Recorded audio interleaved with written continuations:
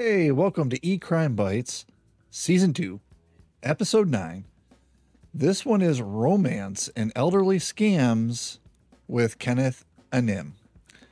Okay, now, there's a lot to take in there because there's a couple different types of scams, but they're also kind of related.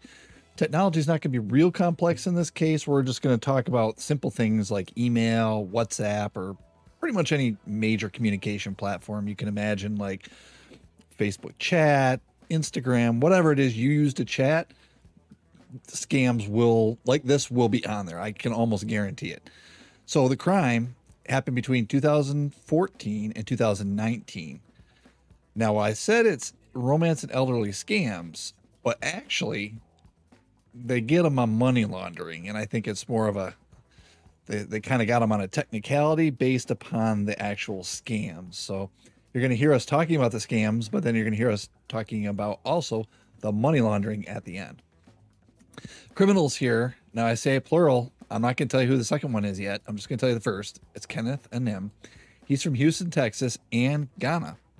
So he has somebody else that helps him that you're not going to probably guess right away. That I'm going to leave as a surprise closer to the end. And so why did we pick this case? This is one of the first cases that is a listener request. Not specifically this individual, but this topic area. I had a listener say that elderly scams were a really big thing and they needed a little bit of a highlight. And this flew past my radar and I was like, this is perfect timing. So I put this case together in response to that. This week we have 4 acts for you. That's usually our average week. It's about 4 acts.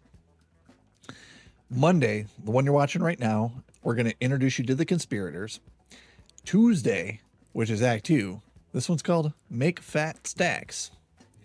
Wednesday, which is Act 3, this is the arrests. And then Thursday, which is Act 4, it's going to be punishment. So with that, let's go ahead and get right into the Conspirators. Now, the very first person that we're going to meet, his name is Kenneth Anim. And I'm going to say, mostly lives in Ghana. And this is because I've read the court paperwork and he will say, I'm mostly from the U.S. The government will say he's from abroad. And I think the judge and the court kind of falls in the middle where I am, which is he mostly lives abroad. Now, for short periods, he lives in the U.S. and specifically it's in Houston, Texas. He has 4 children. Listen, that's a lot of kids. I have 3 and I couldn't see straight. I couldn't imagine I have 4, but he has 4 with a woman named it's either Akua or Akua Dufi from Houston, Texas. She is now like today, his ex-wife. So he also has another child. So that's 5. He has another child with a wife in Ghana. Now, officially, and you know, with this research, I do a lot of online research, not only in the court documents, but looking for pictures and things like that. Officially, he lists himself as the CEO of this group called the Samanti group. And for audio listeners, I'll just spell it for you so you can kind of visualize it. It's Samanti group. Now, got a picture of Kenneth. Here he is sitting behind his big old CEO desk. And for you audio listeners, I'll just kind of describe these next few slides for you because these are very visual. He's sitting behind his desk. He's got like logos on the right and left side of his upper shoulder that it says like some group of, let's say Samanti group of companies. And the other one says Samanti music. And at the bottom underneath his laptop, it says Kenneth Kofi Anim, CEO Samanti Group. And, you know, for being a CEO, that's kind of a very, what's the word? Non-assuming desk. It's a very plain office desk with a flag and a calendar and a phone and 2 laptops. And that's about it. No pictures or yeah, I guess there's a picture on the calendar, but nothing real remarkable about it. Now, on that same link that I got that picture from, and I have the links and everything. That's part of being a researcher. I try to put links on everything so you can go there and check it out for yourself. So on that same link, there were a couple more pictures, and this kind of describes what his group of companies do. And I say group of companies very loosely here because it's only in the sense of what I've seen on this website, and these pictures that I'm showing you are his companies. Okay. I think a lot of this is just kind of a front for the crime that we're going to talk about. So a couple of pictures I pulled off there is just his Samanti group of companies, and it says art industries, and it just names some real wild ass industries here, like general merchandise, wholesale, retail, oil and gas, music and entertainment, restaurant and event service, broker service, transportation and logistics, real estate and construction, HK, what was that, culture, media, travel and tourism. So basically, if you need to do anything, Kenneth is your guy. Kenneth is your guy. And he's got pictures everywhere of like just different things like houses and planes and oil rigs and all that stuff. And I'm looking at this and I'm going, oh my God, how does he do all this stuff? Because, you know, I imagine the whole transportation and logistics, he's maybe an Uber driver on his spare time. But how do you tie that with like a restaurant and event service owner? And then you go music and entertainment, maybe with restaurant. You go, okay, that kind of matches. But then you go oil and gas, which is completely separate industry. It's just, I don't get it. And this is what he listed. So his first wife, here's a picture of her for you video viewers. She's the one that had 4 children. And she doesn't look happy. And I'm going to tell you, she probably doesn't look happy because she had 4 children. I know my wife is frequently unhappy with our 3 children. So this woman is probably even more unhappy. So let's talk about the scamming duo. This duo worked together to pull off and launder money through romance and elderly scams. And I have to tell you, Keith, I think that's especially scummy. What are elder scams? So there's various scams that target old people, right? So there's fake sweepstakes, there's romance scams for the widowed, etc. This is a whole enterprise. You can go down the rabbit hole. I'm sure people have had their own experiences with this. Keeping in mind, I guess they're playing or preying upon elderly people's lack of sophistication and knowledge about technology and how easy it is to scam somebody with computers, thus the cyber part of our show. What are the romance scams? So there's an explanation from one of the agents on the case in a hearing. So I guess as part of a back and forth with the attorney, the question was asked to the expert, can you explain what a romance scam is? And the response was, a romance scam is really somebody, for the most part, that they've been able to meet somebody online, usually create some type of personal love interest relationship with this person, thinking that the person they're speaking to is also actually interested in them. And then the person they're communicating with gives a story of they're usually overseas, or they're in the military, or they have some type of health condition, or they have a lump sum of money that is held up in customs.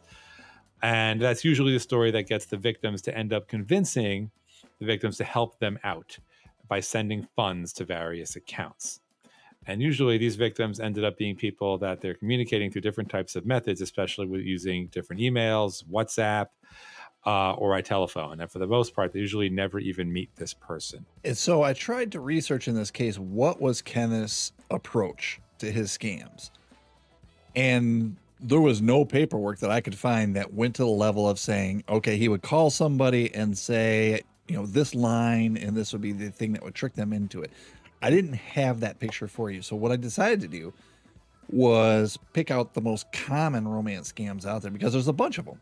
And one of the good places to research this is the FTC government website. They have a whole, like this article. It's like a spotlight on romance scammers and some of their favorite lies exposed. And one of the charts in there basically ranks all the lines that they use against their victims by popularity, or how often that they use it. So I'm just going to read some of these to you and just tell you, you know, the percentage of the time that they use these that at least ended up in this FTC research. So the top one is, I or someone else close to me is sick, hurt, or in jail. And that one is 24%. So almost a quarter of the scammers will say that they're either sick, hurt, or in jail. And I, working in this industry, I can tell you that's very common. I've seen this a lot. Usually there's some kind of emotional feel bad for the person on the other side of this communication. So the second one is, I can teach you how to invest. And this is 18%, which actually kind of surprised me. I didn't really expect this one in there, but they say it's number 2. And it's actually tied with number 3, which is I'm in the military, far away. And this is another 18%. Boy, I should have read further. There's actually a third tie. Another 18% is I need help with an important delivery. So let me back up and say all 3 of these again for you. All 3 of them are at 18%. The first was I can teach you how to invest. That's the first line, 18%. I'm in the military far away, 18%. I need help with an important delivery, 18%. We've never met, but let's talk about marriage. That's 12%. And yeah, I can see that, especially someone who might be elderly and very lonely. Here's another one. I've come into some money or gold. Now, I'll pause here. Most scams that I see that take people for a lot of money is when the other side pretends to put up a bunch of money. So if I were to go to Seth and go, hey man, listen, I got like 100 million sitting in the bank here, but it's going to cost me $300,000 to get it out. Can you lend me the $300,000? And if Seth gave me the 300,000, I just scammed him because there's no way in hell I have that kind of money in the bank. And that's kind of what they do on the other side. They try to get money out of you thinking that you're going to get a bigger payoff. That they try to exploit that fact in the human psychology. Well, So and they do it the over next one- time too, right? So oftentimes it's a series of fees that has to be paid for, in Joan's example, it's 300,000, then it's like another 80,000. It's usually smaller denominations than this. And ultimately it's, but all these new banking laws are requiring all these fees. We're like, oh yeah, it's a pain in the ass. Here's more money. So I think it's rarely just one shot. I think they can kind of try to milk people as much as they can. Yeah. The next one down is 6%, which is I'm on an oil rigger ship. And I would almost put that up with the military one. That kind of, usually it's like I'm remote and you can't talk to me or see me for some technical reason. Like I don't have bandwidth, or I'm in a foreign country, or I don't have a phone, or I don't have a camera. My camera's broken. There's always something. And the last one that they have on this list is you can trust me with your private pictures. And I will tell you, you can't trust anybody with your private pictures. Shoot. I mean, not private, but like I can't even send my family pictures because like I've seen my daughters Photoshop my son next to Kim Jong-un in pictures before as a joke. And it's like, I can't even send my picture to the family chat because I'm afraid of getting Photoshopped somewhere. So if you can't do that, please don't trust somebody on the internet. Now, in these scams, they want to get money from you. So another thing the FTC did was try to categorize the different payment mechanisms that people will use and then rank them. So they do it 2 ways. They either do it by total reported loss or number of reports. And I'm just going to do it by total reported loss because that's kind of, to me, I think the bigger picture.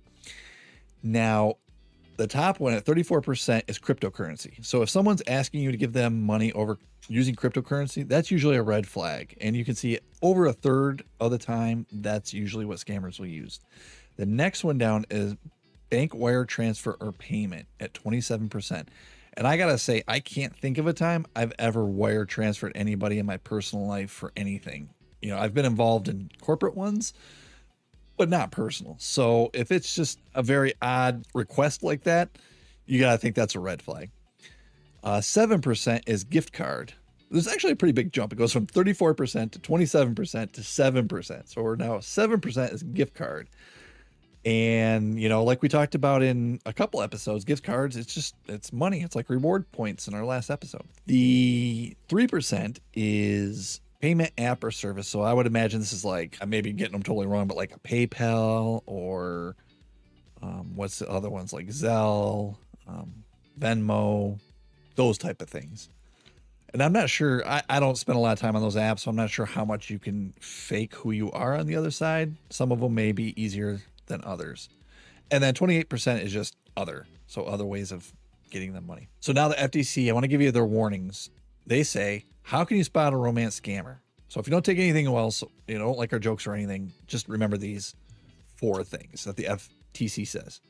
Number 1, nobody legit will ever ask you to help or insist that you invest by sending cryptocurrency, giving numbers on a gift card, or wiring money. Anyone who does is a scammer. I agree with that.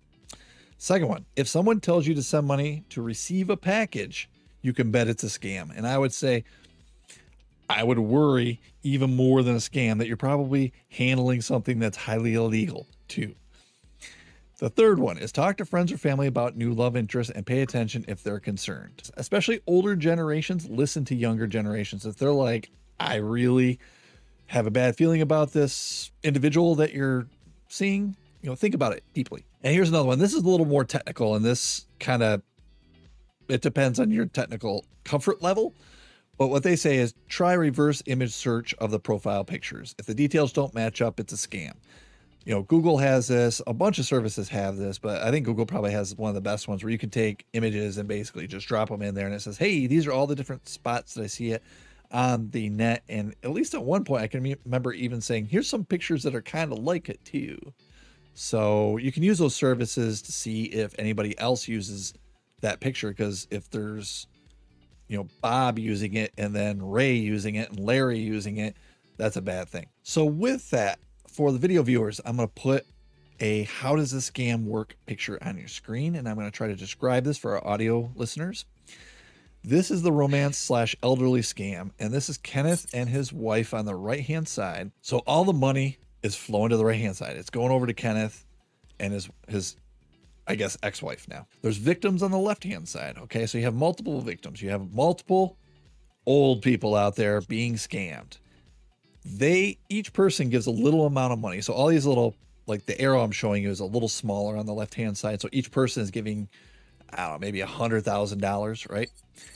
And then you have all these victims sending it to all these different accounts. So I have accounts sort of matching the victims just a little further to the right there. So they're sending it into these separate accounts. So Larry, who might be a victim, is sending it to account A, and Sally might be a victim and she's sending it to account B, and Chester is sending it to account C, and so forth. So it's hard to tell that it's all a scam, right? Because there's so many accounts involved.